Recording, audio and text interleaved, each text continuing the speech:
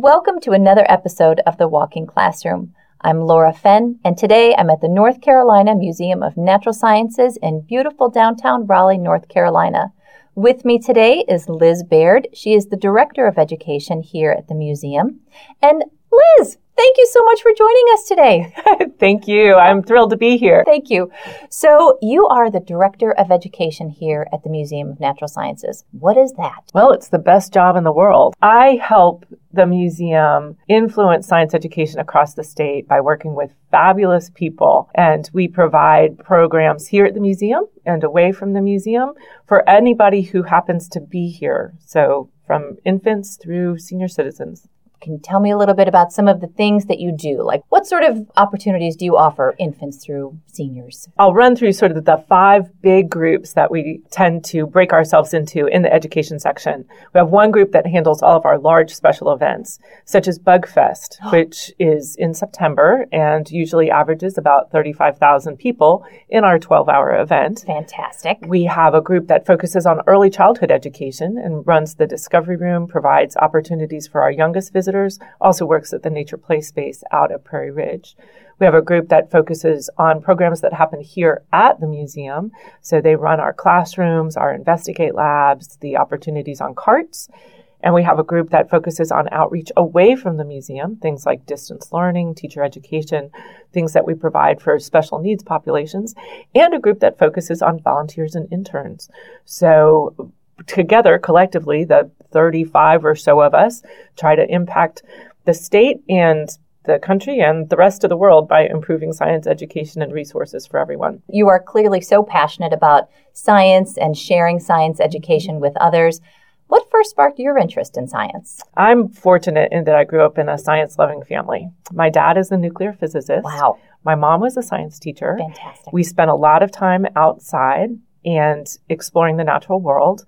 One of the stories that I like to share is that I, as many kids, would pick up a lot of stuff off the ground and shove it in my pockets.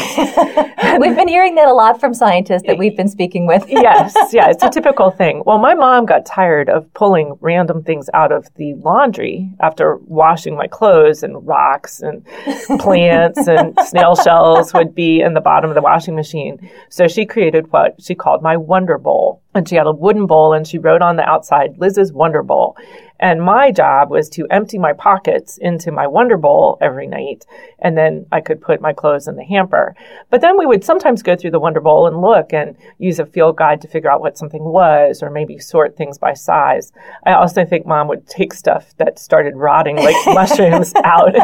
So I laugh that I still pretty much have Wonder Bowls in my life. If you visit my office and you see my desk, or you come to my house, I still have little containers of things that I have picked up out in the field during my travels, in my backyard, stuff that I'm curious about. I think that is so fantastic. And here at the museum, all these exhibits are giant Wonder Bowls, which we're fortunate enough that you have experts to sort of explain and walk people through the process. That is fantastic. So how did you then get into science as a career? I knew science was going to be something that I wanted to do.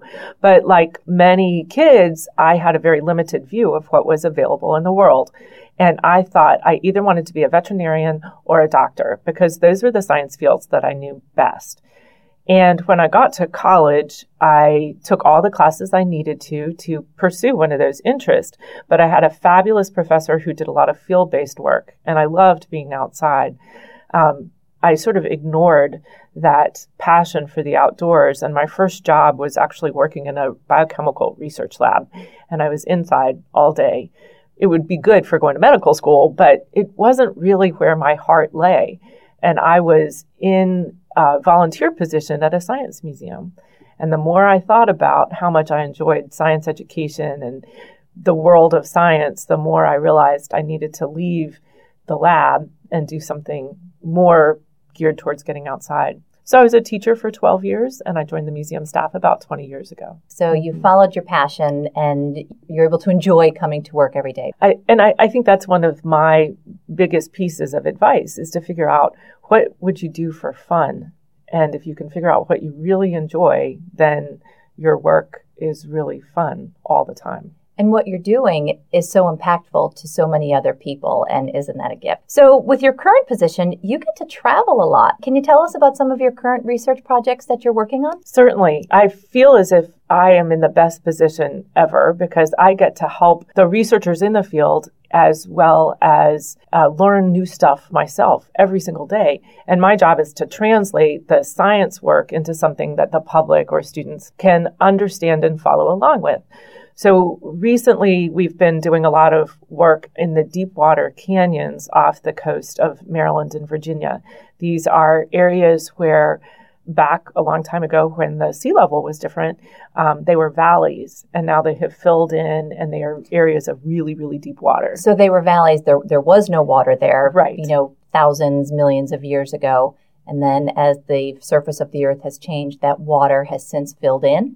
Exactly right. So, it's an easy thing to imagine the sea level sort of rising and flooding these valleys.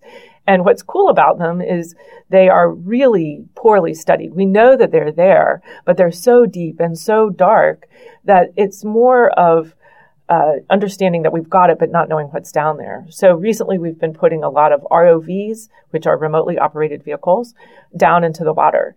And there are people who can steer them from the ship. So it's like having your own little submarine running around under the sea that can take pictures, it can pick up samples, it can send video back.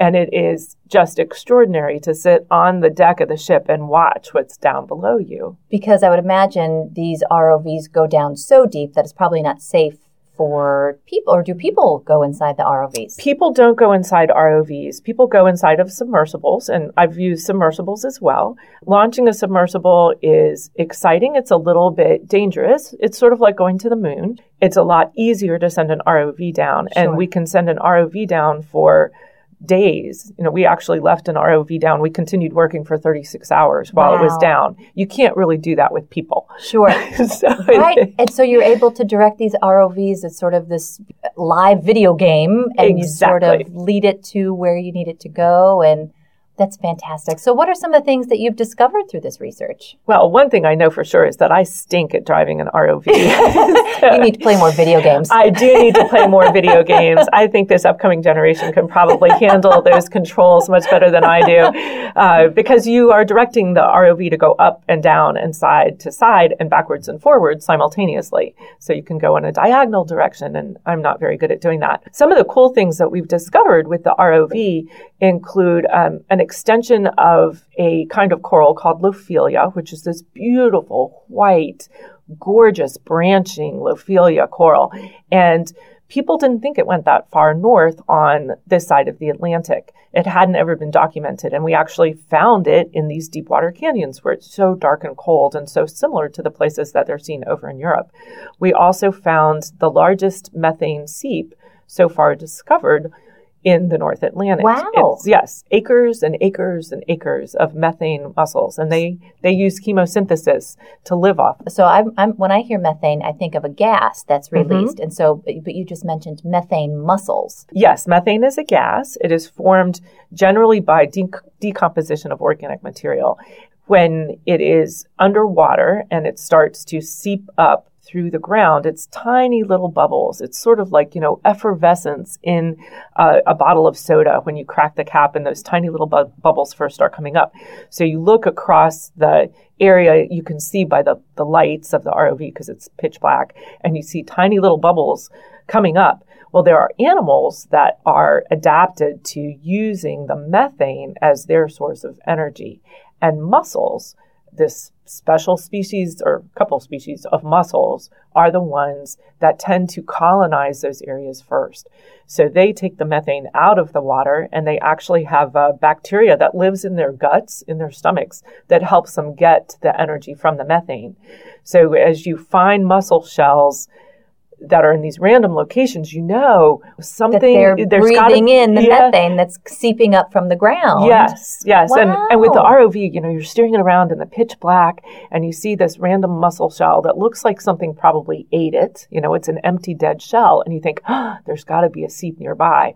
So you start using your maps and all the knowledge that you have to steer the ROV, and then suddenly in the distance you see, this dark spread of mussels, and you get closer, and your whole field of view is nothing but mussels. And that just connects to so many other fields of science, right? The geologists who study the Earth's surface and so what's causing the methane to seep through. And isn't that fantastic that the research that you're working on and the findings that you are able to report impact so many other areas? Well, it's really helping us create a much more accurate picture of this Earth that we all share.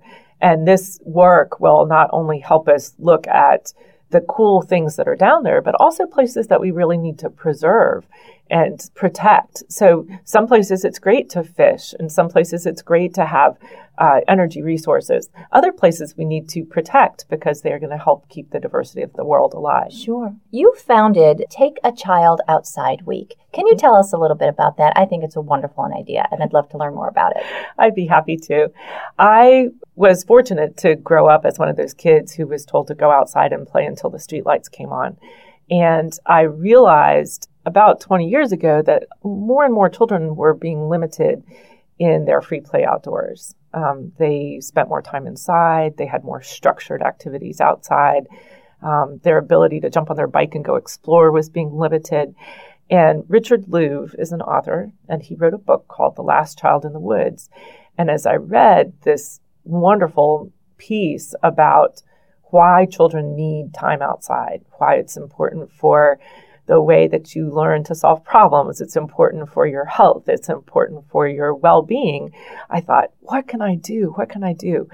And Richard Louv came to Raleigh and was speaking, and I had a chance to host him at the museum. And I was so inspired after he left that it just ate at me. I couldn't stop thinking about what can the museum do, because we are a building. Right, and we are indoors. Right. And so it's kind of counterintuitive that we would want to tell people to go outdoors. But I was walking my dog one beautiful spring night, and as I walked my dog, I could see the glow of television sets through all of the windows, and nobody was outside. And it made me think about the national effort called Turn Off the TV Week. Sure. And I thought, what if we had a national Go Outside Week? Yeah. And I wonder if people would do it. So I mulled it over for a little bit, and I tried to get some money, and, nothing was really happening. And finally, I sent a note to Rich, and I said, hey, would you support this idea? And he wrote back and said, it's fabulous. What a great idea. And then he wrote about it in a column that went out, nationally. And suddenly I had all these people saying, we want to be a part of your Get Outside Week. What can we do? So that prompted me to go ahead and formalize it. At that point, I didn't even know what week it was going to be. And suddenly people wanted to join us. So it was really the first of what are now many efforts to get children outside. And it has gotten so big. This movement to get children reconnected with nature has really gained legs in a way that makes me so happy. And it's sort of a weird thing. I would love to not have to have Take a Child Outside Week. I would love to have it become just irrelevant. A natural thing. Right. That it would be, that would be just a natural thing. So it's sort of odd to have initiated something that you hope will eventually go away. Right. But that's really what I hope. But isn't that wonderful? And it's just another example of you really believing in something and following it through and making something happen. And look at the impact it's having and how many other supporters you have for it and the difference that it's making. It is absolutely wonderful. Congratulations. Thank you. Well, and I really attribute it to the support of the museum. You don't do anything alone in life. Sure, absolutely. But everything has to start with somebody willing to do something. And I think that is a great lesson for our listeners and for our students, that if you are interested in something or if you want to see a change, make it happen. That's true. Get involved and be the person. Was it Gandhi? Be the change you want to see in the world. And so, that's a beautiful example of you doing just that with your career and with this Take a Child Outside Week. And it's just wonderful. So since this is the walking classroom, this is our final question. I have to ask, where is your favorite place to walk? I love to walk on the beach. It doesn't matter if it's sunny, if it's windy, if it's rainy, if it's dark, if it's cold, if it's warm. There's something about the sound of the waves and the feel of the sand that really helps me focus. I love walking in places that are new because there's a curiosity. I find myself looking around, but I also love going back to places that are familiar and noticing subtle changes. And there are parks near me that I get out to a lot. I'm getting ready to lead teachers down into the tropics, and I have the privilege of having taken teachers down there for many years. And so I get to see both that being in a new place expression from them, and then for me, that ability to see changes over time. So I would walk anywhere. And just make sure that your eyes are open and just absorbing all of those new sights and sounds and smells around you. Just exactly. Wonderful. Look up, look down, look forward, look back. Sure. You don't know what you're going to see. That's right. Wonderful. Well, thank you so much for joining us today. I really appreciate your time. Anytime. Take care. Thanks.